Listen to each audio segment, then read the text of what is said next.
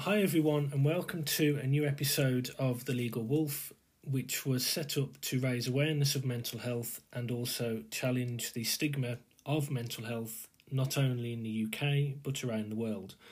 Today I'm delighted to be joined by Mike, who is the co-founder and caseworker at Just Us. Hi Mike. Hey, you all right, Steve? How's it going? It's going well, thanks. You? Yeah, I'm good. Thanks. Fairly busy, but I guess we probably all are at a minute. Yeah. So, first of all, just for the listeners, would you be able to give a bit of background about yourself? Yeah, sure. So I work for a little charity in Bedford called Just Us. We've been going about 6 or 7 years, but before that I kind of started working in the homelessness sector at a local night shelter back in 2005. So I spent 5 or 6 years there, kind of ended up managing it. I then went to work at the local authority. So kind of my job was to kind of work with individuals who had been assessed as kind of having complex needs. Often that would involve mental health issues of various kinds. And I was sub-regional lead back then of the No Second Night Out initiative, which was kind of part of the government's promise at the time to end rough sleeping by 2012. So I guess that probably says a lot about how effective it was. And then after that, I kind of worked at a drug and alcohol service and set up Just Us in 2013, 2014. So essentially now my job is effectively to get councils to discharge their duties to homeless people lawfully. So that kind of involves just supporting people to approach councils and then kind of challenging decisions which are not which are not sound, basically, for whatever reason. Okay, and I know in our previous discussion I was unaware of the link between mental health and homelessness, and there's obviously a clear link there. And would you be able to explain Part 6 and 7 of the Housing Act? Absolutely, yeah. So parts 6 and 7 are kind of the parts of the Housing Act 1996 which are kind of relevant to work with people who are affected by homelessness. And so part 6 is the law around access to social housing. It's difficult to summarise it because the law allows different areas to kind of set their eligibility criteria and their allocations policy as they want to some extent. So essentially, the closer you are to London, the stricter the criteria is for accessing social housing. And then part 7, which is the bit I really that's the part of the law which I do most of my work within. Yeah. That kind of concerns the duties that are owed to homeless people or potentially homeless people. And I think I'll kind of come onto it a little bit later, but the idea of homelessness within the law is much broader than just people sleeping in shop doorways on the high street. It's relevant to people affected by domestic abuse and who can't afford their home and a number of other issues. So, there's a couple of 100,000 people in temporary accommodation in the country because their local councils has accepted they're homeless, and there's probably another couple of 100,000 people who are homeless but haven't accessed support for whatever reason or have been prevented from accessing support. So it's a major issue, and obviously, homelessness causes mental health issues, and obviously it's in some sense sometimes caused by mental health issues. So it's it's definitely interlinked. Yeah, and I know we also discussed previously about the 5-part test, which is within the Housing Act. Would you be able to explain to the listeners what the 5-part test is? Yeah, I mean, it's not called the 5-part test within the law. I think it's just what everyone who works with the law kind of is what they call it. Yeah. So, and it's basically remained unchanged since 1977. So there was a lot of fuss a couple of years ago when the Homelessness Reduction Act came out.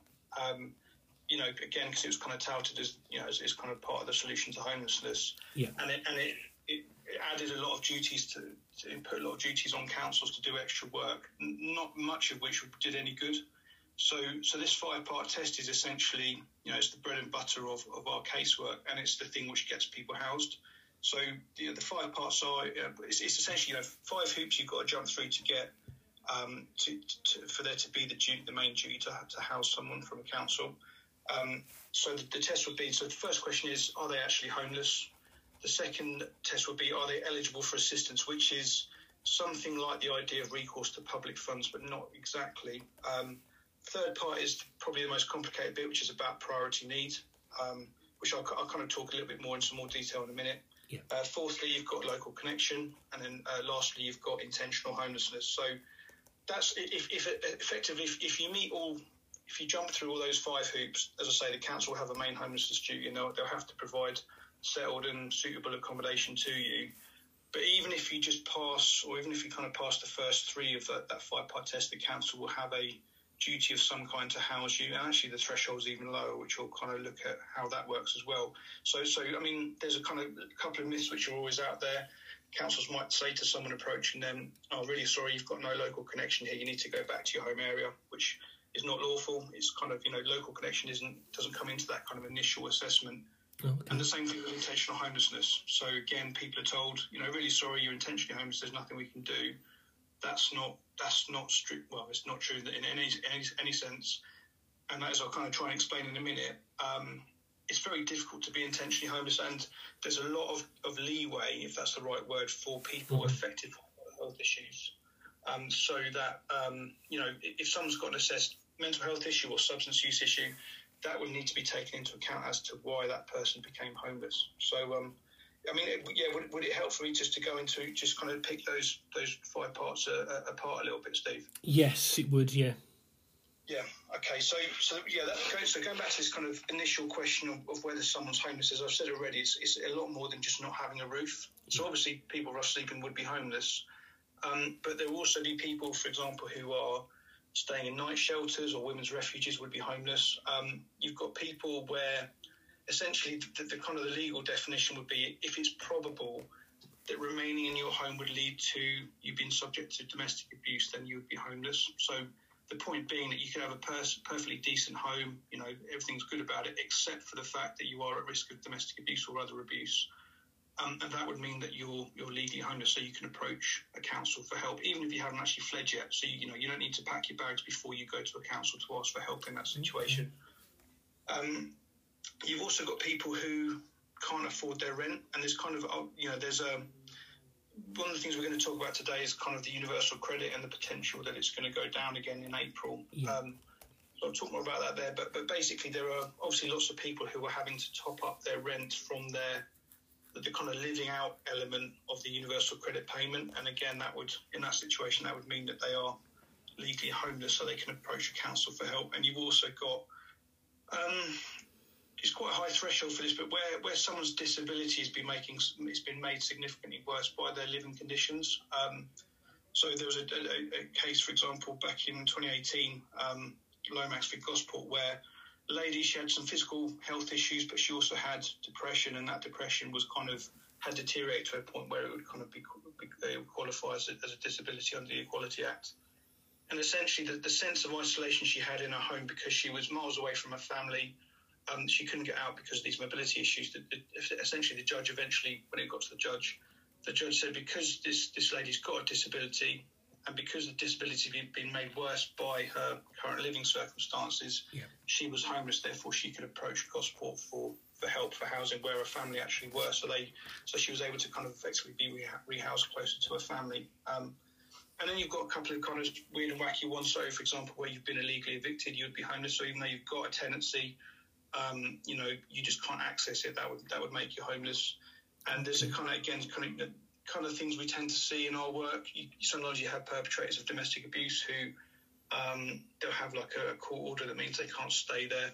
And there's a few even more obscure ones which I probably won't bore you with tonight. But essentially, I mean, one thing I haven't said yet is that there's statutory guidance on homelessness. It's called the Homelessness Code of Guidance. You can Google it. It's the first thing that comes up, and that basically lays out really clearly and in a really kind of well-structured way how these different kind of aspects interlink. So that's homelessness. Eligibility. When we deliver training on this, there's a bit of a cop out because it's vast and it's kind of ever changing with Brexit and everything. So in that kind of situation, if someone is maybe subject to immigration control or they're not habitually resident in the UK, they would they wouldn't be eligible for assistance under the Housing Act. They would still be eligible potentially under the Care Act or kind of other kind of areas of law. But in that case, essentially, the advice I always give to people is if you're not sure, always approach a counsellor for help, because it's their job to actually make inquiries and kind of reach that decision as to whether the person is eligible or not. And that's probably worth saying as well, actually.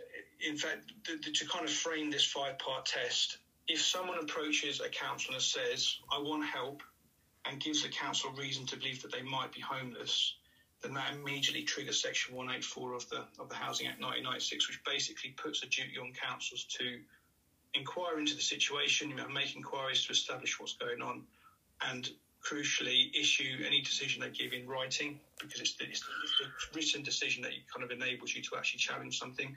One of the big problems with the sector is that people approach councils and they're just simply told something over the phone or kind of over a desk, and there's nothing in writing to kind of explain what's happened there. So that's that idea of making a homelessness application is simply when you go to a council. It doesn't even have to be the housing department. It could be social services or kind of another department, and say, look, I'm homeless, can you help me out? That would trigger that Section 184 duty. Okay. So with eligibility, I always just say to people, go trigger a homelessness application. It's then the council's job to actually work out how the law should apply in that person's situation. And then thirdly is priority need, which again, there's a lot of myths around there, particularly with mental health issues. So I've heard housing officers say things like, it's only depression, you can't be in priority need only with depression, which is definitely wrong. It's not true. But there's the kind of idea of there's kind of some automatic characteristics, things like being pregnant, having dependent children. The Domestic Abuse Act is about to mean that if you are homeless as a result of domestic abuse, you will automatically be in priority need. And there's kind of some more obscure kind of situations, like if you've just been made homeless as a result of fire or flood, which happened locally in Bedford over Christmas, where quite a few properties were flooded. So those people would be automatically in priority need. But when it comes to things like vulnerability around mental health issues, institutionalisation, those kind of things, it's a lot more complicated. There was a big change in law back in 2015 where the case kind of became known as HOTAC, where the definition became if someone is significantly more vulnerable than an ordinary healthy and robust person, I'm paraphrasing here, but so if someone is significantly more vulnerable than an ordinary and healthy and robust person, then they would be vulnerable, which kind of was a vast improvement on the previous case law. It's been kind of improved further since then. So the kind of way when I deliver training, the way I kind of break it down was there was a case in 2017, I think it was, Smith v Haringey, and essentially the way the judgment was given means you can kind of break it down into a 3-part test, and so essentially that kind of test would look at what harm would this individual suffer if they were homeless. Secondly, would an ordinary healthy and robust person suffer this harm? And number 3, would this harm make a noticeable difference to their ability to deal with homelessness? So I'll give you kind of an easy example. Worked with someone recently who had osteoarthritis, really severe. He's on morphine medication and gabapentin and whatnot. He had this arthritis in his hands, his feet, and his hips, I think. And so the question for him, what harm would he suffer if he was homeless? Well, if he's going to be homeless and sort of tramping the streets, he's obviously not going to be able to rest, so his joints are going to get worse. They're probably going to get inflamed. Potentially the cold weather's going to have an impact as well. And that's most likely going to result in reduced mobility and probably increased pain. And so, that's a nice simple one. Would an ordinary person suffer that harm? Well, probably not, no, because they presumably have healthy joints. And then that kind of last section of it would be, would this harm make a noticeable difference to their ability to deal with the consequences of homelessness? Well, again, it's going to make the health issue get worse, which is going to lead to more pain and kind of make it more difficult. So that's kind of a nice, easy physical health issue. It becomes more difficult with mental health issues. But again, you can use that same framework. So I don't think there's really any mental health issues under the sun which are not going to be made worse by homelessness. So even, there's a really interesting case called Thomas v Lambeth, same year as Smith v Haringey, and it actually gives a better breakdown of the definition, but it was only county court, so it doesn't hold quite so much weight. But there you had, Miss Thomas, she had depression. It wasn't, the judge makes the point that it wasn't at the extreme end of depression, but it was manifesting itself in kind of suicidal ideation and kind of real anxiety and stuff like that. And as a result of that, the idea that actually if she became homeless, this depression and anxiety was going to get significantly worse, and that was going to lead to this potential risk of suicide or kind of, self-harm or whatever. Yeah. That was enough to mean that she was in priority need. So there's a huge amount more to it than that. Again, within the Code of Guidance, there's examples of people like, for example, people who've been in the forces, people fleeing domestic abuse kind of historically.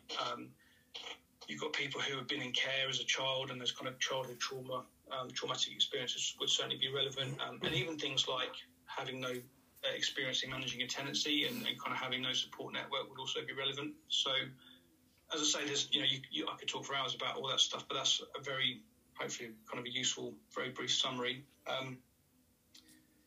Onto that. So if someone it's probably worth saying this here. If someone approaches a council and gives them council reason to believe that they might be homeless, might be eligible, and might be in priority need, the council has to immediately secure temporary accommodation for them, or secure that accommodation is available for them. And that's really key, particularly, again, in the guidance, it kind of makes the point that people who are being discharged from an inpatient psychiatric unit are likely to be vulnerable. So it should work. The way it should work is the ward contacts the housing team, says, hey, Joe Bloggs is getting discharged on Friday. He's going to need housing, over to you. And the council should secure that accommodation is available to Joe Bloggs whilst they kind of carry out their longer term inquiries. Obviously, that doesn't happen a lot of the time, which is why I've got a job. But that's kind of how it should work. And then things with, as I say, local connection and intentionality don't come into that initial duty to provide temporary accommodation. So local connection, without boring you with the real detail, is kind of the idea that, where have you been resident? It's a little bit like ordinary residence within social care law. Yes. But it's it's obvious reasons for it. Again, there's a few kind of things where, if someone qualifies for temporary accommodation, even if they don't have local connection, that council has to provide it, and then they'll look to refer them back to the area where they do have a local connection. So, but they can't do that if that person's at risk of domestic abuse, for example, in that home area. And it's not unusual to work with people who don't have a local connection anywhere, because they've just lived. They've never lived anywhere settled, basically, or they haven't lived anywhere recently in a settled location. So, again, it can never be a reason not to help someone. It just might mean that a council can refer you back whilst you're being housed to another area if you hit that temporary accommodation duty. And then finally, intentional homelessness.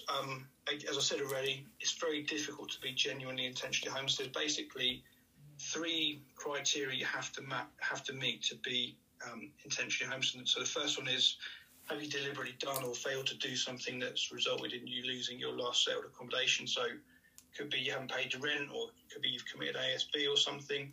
Secondly, that accommodation must have been available for your occupation, which isn't that relevant. But crucially, thirdly, it must have been reasonable for you to continue to occupy that accommodation. So again, if someone was evicted or someone left accommodation deliberately, but they did so because they were fleeing abuse or because they couldn't afford it or something like that, then they wouldn't satisfy that third criteria, so they wouldn't be intentionally homeless. And the guidance goes on to say that essentially, if an action or a behaviour arose as a result of a mental health issue or an assessed substance misuse issue or a temporary aberration kind of caused by those kind of things, it could not be held against them, so they wouldn't be intentionally homeless. So, we probably work with maybe 300 households, give or take, and we've only worked with a handful of people who are actually intentionally homeless, but we've worked with scores of people who are told they're intentionally homeless and we had to challenge it. So that's kind of where our work kicks in, is kind of actually looking at, this person was evicted from a hostel because they urinated everywhere, but then you look into their situation a bit more and realise they had very serious mental health issues, which kind of obviously caused that behaviour. So it's those kind of ideas where actually, the law is really good, and the law does a really good job of taking into account the effects of mental health issues on people's ability to kind of maintain accommodation. So I think that that is a very much a whistle-stop tour of the 5-part test. But crucially, if you can pass those 5 parts, as I say, the council's going to have a duty to house you in safe accommodation. And there's a lot of research around the Housing First model, which is the idea that basically no matter how chaotic someone's circumstances are, they're 9 times out of 10 they'll fare better in their own place rather than having to go through the hostel system. Yeah. And so, I guess that should, I think that's fairly common sense kind of stuff. But most of the provision available for homeless people is hostels and kind of just places which are not good for your mental health anyway. We work with a lot of people who go into a hostel fairly healthy, and they come out, a couple of years later with long-term mental health issues, potentially substance misuse issues as well, which were simply not present before. So, but I would say that 5-part test is really is a route out of homelessness for many people. But it's just sometimes you've got to argue with the council to get it for people. So, yeah, as I say, hopefully that makes sense to some level at least. Yeah, no, absolutely. And you obviously provide a very important service in terms of challenging some of these applications when they're told that they're intentionally homeless. Yeah. And I mean, even the phrase intentionally homeless, I mean, no one intentionally goes out their way to be homeless, because there are many factors that can contribute to that, as you've said, with not paying the rent, not paying the mortgage. Obviously, COVID's had a big impact, I imagine. Yeah. Yeah, for sure. Yeah, on the whole system in terms of people struggling to meet the thresholds in order to pay all the bills. And the one thing that I'm interested in is around the hierarchy of the diagnoses within mental health, which kind of threw me a bit when we spoke before recording the podcast, in that they are essentially ranked. Is that true? Yeah, in practice it's true. I mean, essentially, I'll be careful with how I kind of phrase the next few sentences, but certainly I think a lot of council housing staff are given training which is of poor quality, and so certainly we've seen training materials where it kind of suggests that depression can't lead to you being in priority need, and someone had schizophrenia, that would automatically make them in priority need, and so on. And so there is this kind of within kind of often within Section 184 decision notifications where the council officer is explaining why there's often why they don't think that person is in priority need. Yeah. There's these kind of artificial things that are put in there. So we saw one recently which was saying this guy was prescribed various painkillers, so he was on opioids and he was also on some kind of antidepressants, and the kind of officer said, well, none of these medications are psychotropic, so he can't be in priority need. And it's like, well, that's not, first of all, half of those medications are psychotropic, but secondly, that's not the test, and we saw it again, with that Thomas v. Lambeth test. It is probably worth Googling, actually, because, again, the kind of the housing officer was kind of basing their decision on this kind of moving the goalpost mentality. So essentially, the decision initially was that, she's got these kind of serious conditions, but she hasn't got overnight care needs, as if that somehow, I think that was actually a different case, but it's kind of that kind of idea of actually, this person is X, Y, and Z needs, but they haven't got this other need, which is kind of slightly beyond them. So that, so there's that kind of mentality of moving goalposts. And, we've seen kind of all kinds of crazy decisions and really perverse decisions sometimes where people who, I remember one council I went to, accompanied a guy, long-term rough sleeper, really, really kind of incredible guy for a number of reasons, long-term psychotic mental health issues, and he just had his medication nicked when he got beaten up in the park. And the officer kind of said, well, you're not taking your meds, so you must be all right. And there's that kind of real kind of perverse mentality of just not even seeking to understand these different issues. And so, as I say, it's kind of, there's a number of kind of common ways that officers argue that someone's not in priority need, and 99 times out of 100 they're just flawed, and they're actually quite easy to challenge. That kind of sticking to that kind of 3-part kind of test from Smith v Haringey. It's just really kind of easy when you've got someone with long-term mental health issues.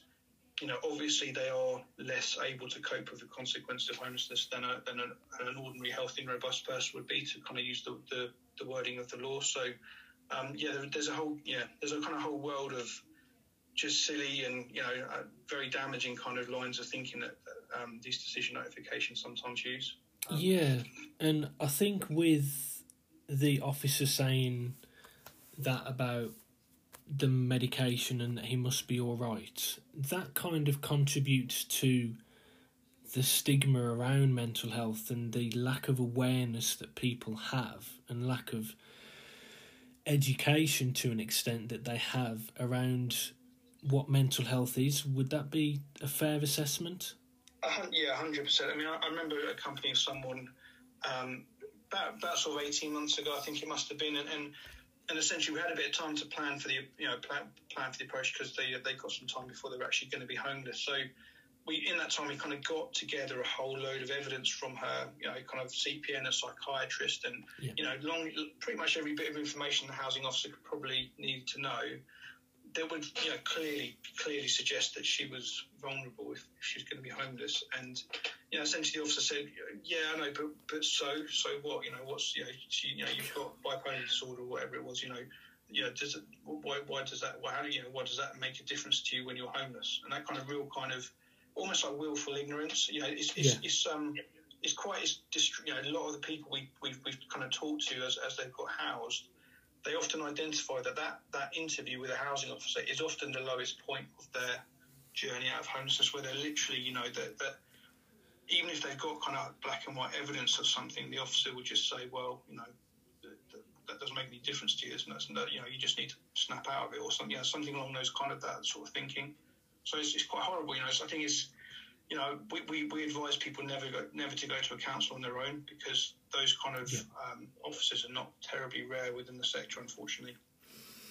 Yeah, I mean, would you advise them to go with someone that they know well, or if they've been in a mental health hospital, go with someone who's nursed them? I mean, what kind of people would you recommend that they go and see a housing officer with? I mean, it's so since legal aid got kind of cut significantly sort of 10 years ago, it was previous to that, it was reasonably straightforward to get a solicitor. It's much more difficult these days, and so I think it's obviously, if you've got someone who's sympathetic to your case, I think it's obviously good to go with them. But we've certainly seen, one of our recent kind of compensation payouts was for a guy. He'd attempted suicide twice and came very close both times. And the medical evidence was just overwhelming. A consultant psychiatrist saying, if this guy's homeless, he's going to obviously become suicidal again. There's 4 different consultants involved in the case, and he went to the council with a mental health worker. But because the mental health worker didn't have that kind of grounding in homelessness law, they just kind of took what they were told at face value, which is not, it's not, it was not their fault for doing so. They probably reasonably expected the housing officer was going to tell them the truth. But ultimately, I think unless you kind of have a reasonable grasp of the law, and unless you're willing to challenge these kind of poor decisions, it's very easy to get rolled over. And I've certainly been to many different kind of meetings where essentially my knowledge has been no use there at all. It's been a case of having to go away and kind of complain later and try and kind of get the council to change their mind on something. So I think in our situation, go with someone if you can.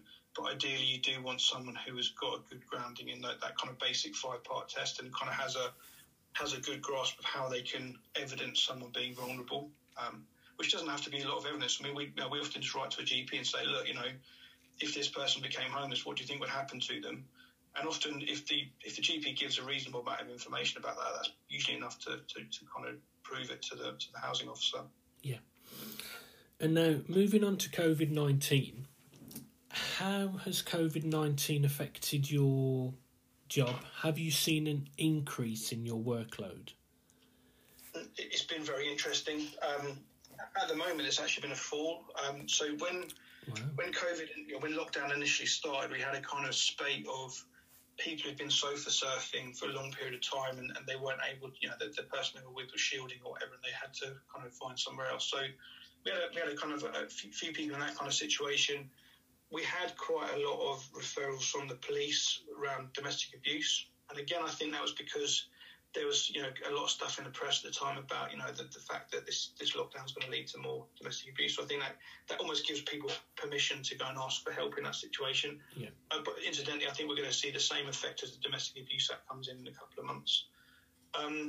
Then we had, there was basically, because the evictions have kind of been halted for all intents and purposes, and it's not quite clear what's actually happening at the moment with that. So the kind of now landlords have to give a 6-month notice.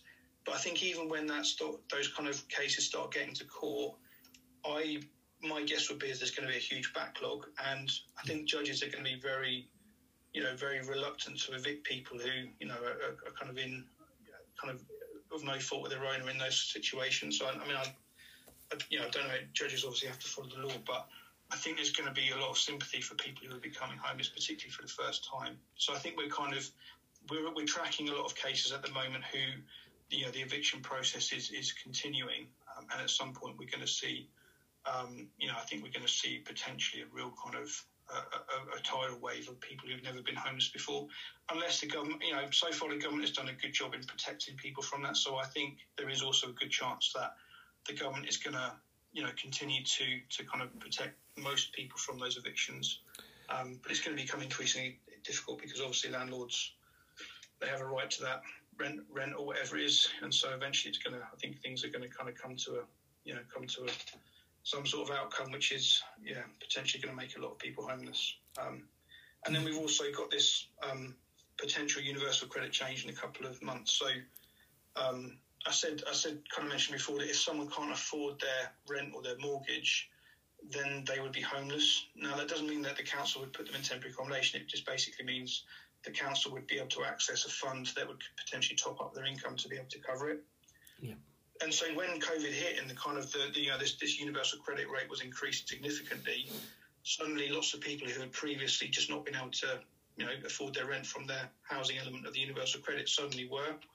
If that now returns to those pre-COVID levels, you're going to see effectively, I don't know how, we're looking at hundreds of thousands of people who are overnight suddenly no longer going to be able to afford their rent because, again, there's a really good bit of work done by the Bureau of Investigative Journalism about 18 months ago, and they focused on Bedford and one of their stats, and basically, I think out of all the 2-bed properties in Bedford available to rent, which I think was several hundred, only one of them was affordable on the kind of local housing allowance level. So no affordable housing is already so difficult to come by. If these universal credit levels go back down again, then essentially you're going to be making hundreds of thousands of people homeless, as I say. And in one sense, you think, okay, well, maybe the government won't do it, but they did it already back in 2011 with austerity. Yeah. So even back then, councils come with screaming, you're going to be making hundreds of thousands of people homeless, and we're going to have to pick up those pieces.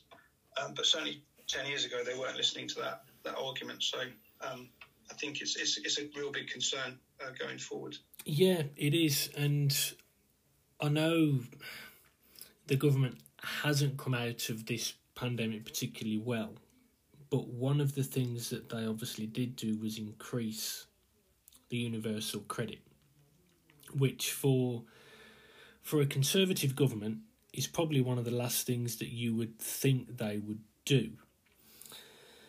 And obviously the votes in April 2021, so April this year,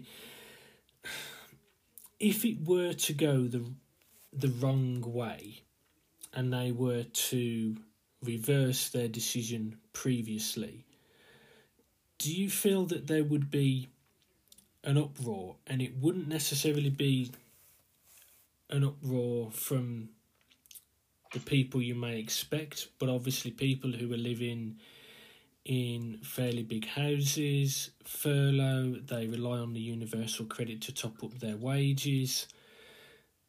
There's going to be a pretty big backlash, isn't there? I think if there is going to be an uproar, it is going to be, as you say, from that kind of group of people who, up until last year were, kind of taxpayers and kind of, held a certain standing with kind of politicians and stuff. I mean, I would say without that, I think there's very little chance of an uproar. I mean, I think, I've often kind of compared the way councils gatekeep and the way they kind of make these perverse decisions, which affects hundreds of thousands of people every year, and obviously causes a lot of harm. I would kind of compare that at least to the Rotherham abuse scandal, where kind of everyone knew about it, so everyone in the homelessness sector knows it happens, and yet it's kind of tolerated because at this point it's actually kind of cheaper for councils to gatekeep and then get caught rather than actually house people. So I think without that kind of different section of voters being affected by it, I think there's going to be very little chance that anyone's going to bat an eyelid. Basically, I think there's still not a huge amount of sympathy for people affected by homelessness. It's still the kind of mentality is often it must be their own fault, and actually, I kind of said already, very few people could be held responsible for them being homeless. I mean, the most kind of common reason we see, and it's not very common to do, is perpetrators of domestic abuse. Where actually, very clearly they've done something which they deserve to no longer be able to live there, kind of thing. But for most people, it's just not. Yeah, it's the system, and yet we've got a whole support sector which is kind of, it frames everything in terms of all these people with support needs. We need to get some support workers to kind of sort them out. And it's just, fact is that the LHA didn't cover their rent, so they got evicted. It's not that they were bad at finance stuff or budgeting or anything. It's all, I mean, something I haven't mentioned is probably worth saying is that when the benefit cap kicked in, we were seeing families, they would lose £800 a month from housing benefit. And then then lose their flat or their house, and then get told that they're intentionally homeless. Obviously, they're not intentionally homeless in that situation. No, but it is kind of there would be very little sympathy for families in that situation. We're seeing really kind of horrible examples where families were having to kind of sofa surf at different extended family members' homes. Kids were in sort of 5 different schools every year, and just horrible situation. All caused all by sort of saving the public purse a little bit of money. But there's that kind of that kind of lack of sympathy, I think, continues really.